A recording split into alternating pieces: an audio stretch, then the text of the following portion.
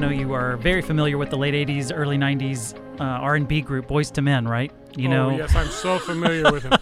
All I know is the name. I couldn't pick one of their songs out of a lineup. Well, we're not talking about the group today, but we are talking about the subject and the title, Boyz II Men. This is a topic that came in from a listener, and they wanted to hear some discussion from you, Pastor Dan, about how to turn. I wanted to say the phrase "turn boys into men," but hopefully boys do become men at some point. So what does that process look like? What is that journey like? What can we do as parents to ensure that our boys do become men? Yeah, I'm sure that if this ever, were to have somebody edit this next 21 minutes, I could get canceled for some of the things I'm getting ready to say. And I'll be doing that later. Thank you for your ministry. So I want to approach this. I'm nervous about this topic. And you know why I'm nervous is because the culture has completely lost its mind when it comes to things like gender. I'm at the age in life where if you want to cancel me. I'm going to sit on a beach somewhere or something. But the reality is God made little boys different than he made little girls. What a radical statement, Dan. Isn't the fact that we would say that I know. And worry about the reaction, but at this point I just don't care anymore. The reality is that there are only two genders. You're either male or you're female. You either have an X chromosome or a Y chromosome. And this is the way God designed us. The whole world can lose its mind. It can restructure it. It can buy into this this cultural Marxism that wants to erase any distinguishing differences and so forth. But I'm not buying into it because the Word of God doesn't teach it. And so as parents, this is where it's complicated. I mean, you've got boys, young boys. Mm-hmm. I've got a grandson who's 6, but my boys are, I got a U.S. Marine who's in the infantry, so you don't want to give him any lip. It was easier for me than it is going to be for you, and it's going to be hard for your boys if they have boys. How do I teach them to grow up masculine? How do I teach them to grow up as leaders, confident in their sexuality, confident in the difference that being a man is? And the difference does not mean superiority. The difference simply means difference. It's about roles. It's not about rights. It's about responsibilities, and it's not about status.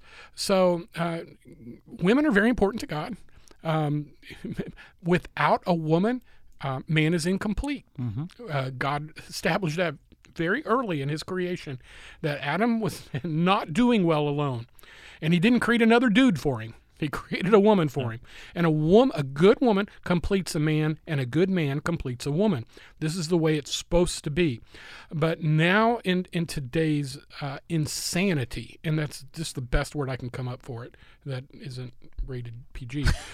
in this insanity, what we have done is we're erasing the lines, and it's directed more toward young boys and young men, and we're erasing the traits of masculinity that God has literally designed into their DNA. So that's kind of why I wanted to talk about this topic today. And I think there's some confusion too, because you do hear masculinity, and growing up it was always beer and football, and that made a man. Let's go hunting and all. Yeah. And then somewhere along Break the way, things and kill people. Exactly. And then somewhere along the way it was like, well, should we still have emotions? Is it okay to have emotions? Well, if you cry as a man, then you must not be a man. Right. And somewhere we've lost that a man can have emotions and still cry, mm-hmm. but also still fulfill the role of what a man should be and a masculine man should be. Yeah, and that's one of my points I'm going to want to make in a moment. I want to address the term toxic masculinity because I believe there is such a thing as toxic masculinity. When you take characteristics of maleness, aggression, strength, and you use them in a way that abuses others or infringes upon others, that is toxic. So I'm not one of these guys that's going to walk around and tell you, that toxic, that's a bunch of feminist mumbo jumbo. No, I've known some men that I think are inherently toxic. Add a pint of Jack Daniels and a couple of 3 guys with them in a football game, and you got a disaster for coming. There's going to be violence. There's going to be profanity. That's toxic. That's outside of the way God created us to be. At the same time, most of us who have had children understand. I had a friend of mine who he had 3 boys, and he was really sensitive about this. And he said, I'm not going to give my kids guns. Which was kind of weird for me because I grew up in the country, but he was a city boy. And he said, I'm going to give my boys guns because I don't want them to learn violence, and that guns are, I want them to have proper respect for firearms. And so, it's his business, his kids. I wasn't adding to it. I came back a couple of months later, and there are guns everywhere. There's Nerf guns, there's cap guns, and I said, dude, what happened? And he said, I just gave up. He said they were using chicken fingers and biting their toast into the shape of guns and pointing them at each other. And I finally just said, they're going to do it, so I'm just going to let them have a good time doing it. But why do they do that? It's like it's ingrained in them, right? It's part of who boys are. They run through the woods. They take off their shirts. They belch. They're just different. And having 2 boys and 2 girls in my house, it's stark. Part of that is the way God created us. It's a difference between the amount of testosterone you've got in your body, and there are probably things we've yet to discover. But the reality is, part of being a dad needs to be helping your kids embrace their identity and their creation in God's design, without taking it to an unhealthy level, and then also using the moderation of truth to keep us on rails, so to speak. And I think that's true of masculinity. I think it's true of femininity. I do want to add this here, and it's one of my points, is I believe there's a spectrum of masculinity that we need to be aware of. I'm an educator. My doctorate's in educational leadership. I've done a lot of study on how kids think and process information. No 2 kids learn the same. There's just a wide variety. I think we can all understand that. But one of the things I think we need to do, and I'm not talking about sexuality, I'm talking about masculinity. There is a spectrum of masculinity. There are these, I have a son who's 34 now. That kid was born with abs. I mean, before he could walk, he was doing setups. I sat with him in the pediatrician's office one day and held his feet, and he was bored and antsy. And he did like 30 or 40 setups. Just boom, boom, boom, boom, just sitting up. I mean, he was a beast. And he grew up, he wasn't particularly tall for years, but he had muscle definition that was incredible. I, on the other hand, my dad was 6'2", 6'3", but he was lanky. My mom's very petite. I worked on a farm. My biceps look like almonds. I had no definition. Doesn't sound like you worked very hard on that farm. That's what it felt like. I could eat literally. I would sit down and eat 3 or 4 sandwiches. And when I got married, I weighed 127. I mean, I couldn't put on weight. I couldn't put on muscle. That's just not how I was constructed. So that's a physical characteristic. But also, I know some guys are very creative. They're very musical. I've got a good friend who's just like the man's man. He loves sports. He's a big this, and he has one son, and his son is the most musical kid. Yeah. He loves anything music. He loves create, and he wouldn't get out in the sun and play with a ball if you put a gun to his head. Now he's heterosexual. He's married. But he is just creative. Mm-hmm. So we have to understand that the same mother that gave birth to masculine uber hunter Esau gave birth to stay-at-home cooking milder guy conniver at some level, Jacob, right? Yes. They both came out of the same DNA pool. They both came out of the same womb almost at the same time, but there was a complete difference between the two. Understand, that's part of God's design as well. So there is this spectrum. I don't think that we need to be overly concerned that if your child doesn't like football, or if your child only likes music or whatever, that there's something broken about them. No, that's part of the mystery and wonder of God's design. But in the end, men tend to have some common characteristics that we need to nurture and mold and help our young men attain. So let's narrow our focus down to, we've discussed the difference between men and women, which I hate we even had to do, but we had to. So there is a difference, but let's focus on now fathers. How can you help lead boys into becoming men? And the first point we have here today is focus on modeling. So get yourself a runway in your living room and let him walk up into Is that that's not the that's kind of not the modeling modeling I'm talking about? Okay. No, we don't want to become an Abercrombie model, right? Lord knows we don't want him to become that. No, what the kind of modeling I'm talking about is expose your kids to masculine role models. Have them read about great male leaders. Have them, and we see a lot of emphasis on this again from women, because for many years, we didn't talk about great women. We didn't write books and put them in the kids' library about women. Today, we have overcorrected, so that sometimes even when we have our young boys learning about men, we're learning about their bad traits, but not their good traits. So I would say, as parents, we ought to intentionally expose our kids to role models that are going to be within. You say, well, my kid's musical. Okay, then let's talk about Beethoven. Yeah. let's and Beethoven had some issues, but let's talk about the great artists of history, and why many artists did their craft so they glorify God. There's things to learn from that. Or it could be an athlete, and there's some good athletic role models that, I'm a big Tim Tebow fan. And he seems to be kind of like the evangelical whatever, which kind of gets tiresome after all.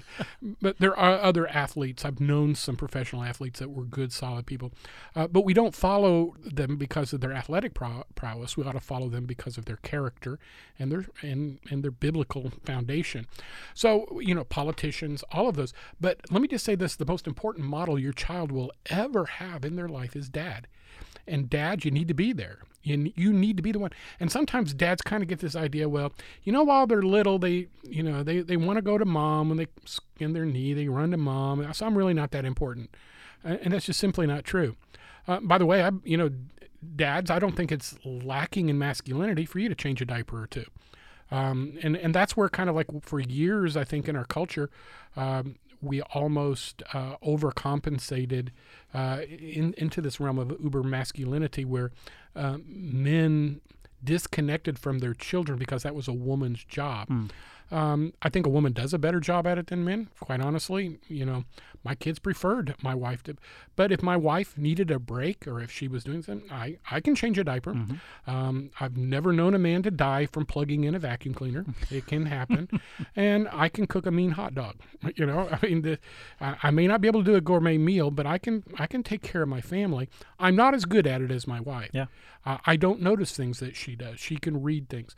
But being engaged, it's kind of the joke when mom plays with the kids, she gitchy goos and she baby talks.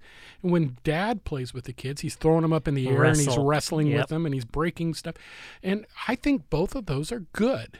And you say, well, my daughter likes to wrestle too. Is that okay? Yeah, it is okay.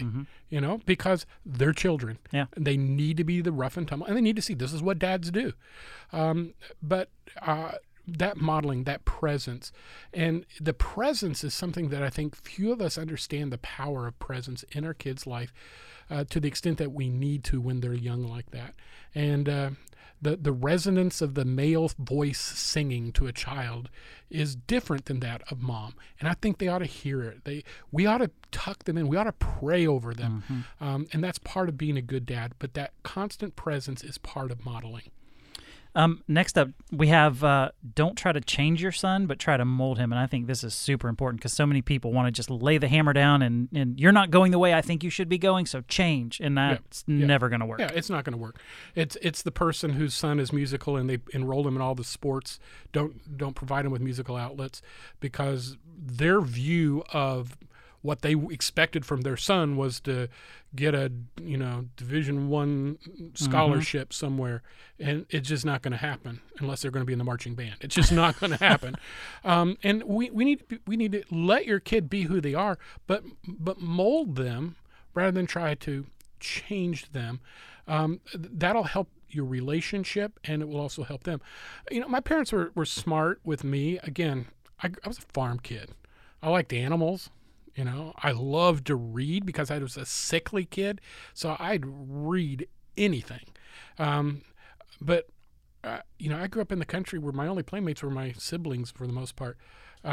Sports was not something I was particularly good at. And I played sports in high school, but also I attended a high school with fewer than 50 students in it, so we all played every sport because that's the only way we could have a team.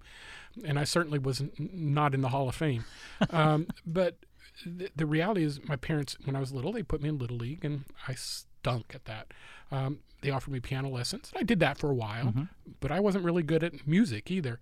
But they kept putting these different things in front of me. And then they had me write in an essay contest. I had a $100 prize. In those days, $100 was a big buck. So why don't you do this? Would you like to write? And I did, and I won. And all of a sudden, that spark burst. And so I did another one, and I won it. And then I read one of my essays, and I won a speech contest. My high school years were spent public speaking and writing. Now, little did I know at that time that I would go into education, eventually ministry. But those were the areas that I wasn't going to ever be a great athlete. I wasn't built for it. I wasn't even interested in it. I like sports, but I wasn't great at it. I wasn't ever going to be a great musician. I liked music, but I wasn't great at it. But what I was good at was talking and writing. And so they did. But in order to mold me, they first had to identify that. And the way they identified it is they gave me multiple opportunities across the spectrum, and they saw what piqued my interest. I think that's a wise thing for any parent to do. I think that is very important. Give your child as many opportunities as you can. Don't try to force them into the one thing you think they should be doing. Yeah, and that's really crucial, Britt, because there's a lot of dads who are trying to vicariously live through their kids. Yeah. And by putting them in every sport and so forth with this idea that somehow they're going to be, that 0.2% of 100% that gets an NFL or NBA contract. Dan, this next one is about sexuality, and it feels like as each passing year goes by that you need to talk to your kids about this sooner and sooner and sooner. And it just grieves me to know that I need to tell my 7-year-old and my 5-year-old things that they have no concept of just yet. But I feel like if I don't do it, someone else is. So just how do we help our children navigate their sexuality proactively? Yeah, and in like 45 or 60 seconds, I'm never going to be able to get into this as far as I want to. Because today we have so much gender confusion, I do want to say this. It is not abnormal for your 5-year-old to want to clump around in mom's high heel shoes. Yes. Because they make noise and they make him taller. This does not mean that he's having questions about his gender identity. It means that he likes to walk around in his mom's high heel shoes. It does not mean if your daughter wants to wear daddy's boots that she's, she's either going to be a lesbian or she's going to be trans. No, that is not what it means. It means daddy's boots are cool and they're heavy and I like daddy, and so I'm going to try those. When your kids are 3, 4, 5, 6, 7, 8 years old, they're not thinking sex. And the perverts in this country who are trying to superimpose that on our kids by doing such horrific things as taking them to everything from drag queen shows to letting them wear makeup and hair bobs if they're boys and have talks about hormonal replacement and all this kind of stuff for their little girls. To me, it's child abuse, and quite frankly, I don't think they're worthy to be parents. And if you don't like that, tough. The reality is this: we are going to create a firestorm of difficulty for some adults in the future who have been reprogrammed prematurely. Kids ought to be playing with guns and toys and dolls and plastic lawnmowers and teapots. They're not thinking about sex, sexual identity, gender roles. They're just wanting to have a good time. Let your kids be kids and quit this nonsense of trying to form and reshape them at this early age. You say, well, I'm a little worried because my son is rather feminine or my daughter is rather masculine or whatever. Mold, but don't freak out over it. It's when the hormones hit that things tend to place themselves out. Now, the reality is there's a certain percentage of boys and girls who are going to struggle with sexual attraction issues. And I've known some wonderful Christian men and women who struggle with that. How that works, I'm not quite sure. We have a fallen sin nature. Something happened at the fall. Some of us got bad tempers. Some of us got inclination to steal and cheat and lie. Some of us got the inclination to go outside of our normal sexual patterns and so forth. But I would say this: greater is he that is in you than he that is in the world. It doesn't matter what area of sinfulness you struggle with, and we all have one. Whether we want to admit it or not, we all have one. God is able to get us through this and able to for us to live fulfilled lives within his design and divine order. But the reality is your kids now in this generation are getting messages about their sexuality and their gender and so forth from 1,000 different places, and you need to be in front of it, and you need to be protective. And I would know what books my kids have in their classroom library. I would let the teacher know, these are my values. Don't you dare cross them, because if you do, you're going to give account to me. You pay their salary. You're the tax collector. You start with the teacher. You go to the principal. You go to the school board. You do what it takes to protect your kids. It's as dangerous as putting a loaded gun in your kid's backpack as it is to put some of this garbage that they've got in libraries and some of the stuff they're teaching, and look at some of the stuff that some of these teachers are doing in classrooms around the country, pushing this bizarre agenda of sexualizing children into their minds. Parents got to be, and if you need to pull your kids out of public school, then do it. Put them in a Christian school, work a second job, homeschool, do whatever you got to do. This is a big battle, and I want to just I don't think we should say, well, my kids are eventually going to get exposed to it. Well, you don't send your 8-year-old to war. You send your 18-year-old to war. And you don't even want to send them to war. But if you're going to have to send them to war, you wait until they're old enough to hold the gun and know how to use it. You don't send them when they're 8 years old. And we're sending our kids to philosophical, spiritual, emotional war at 8 years old, and no wonder they're collapsing under it. And I've run out of time already. I know. We can never get through all of these. Let me just say to that last point, there's a TV show, Jurassic Park Camp Cretaceous, that's on Netflix, and it's a cartoon. It's a kid's show.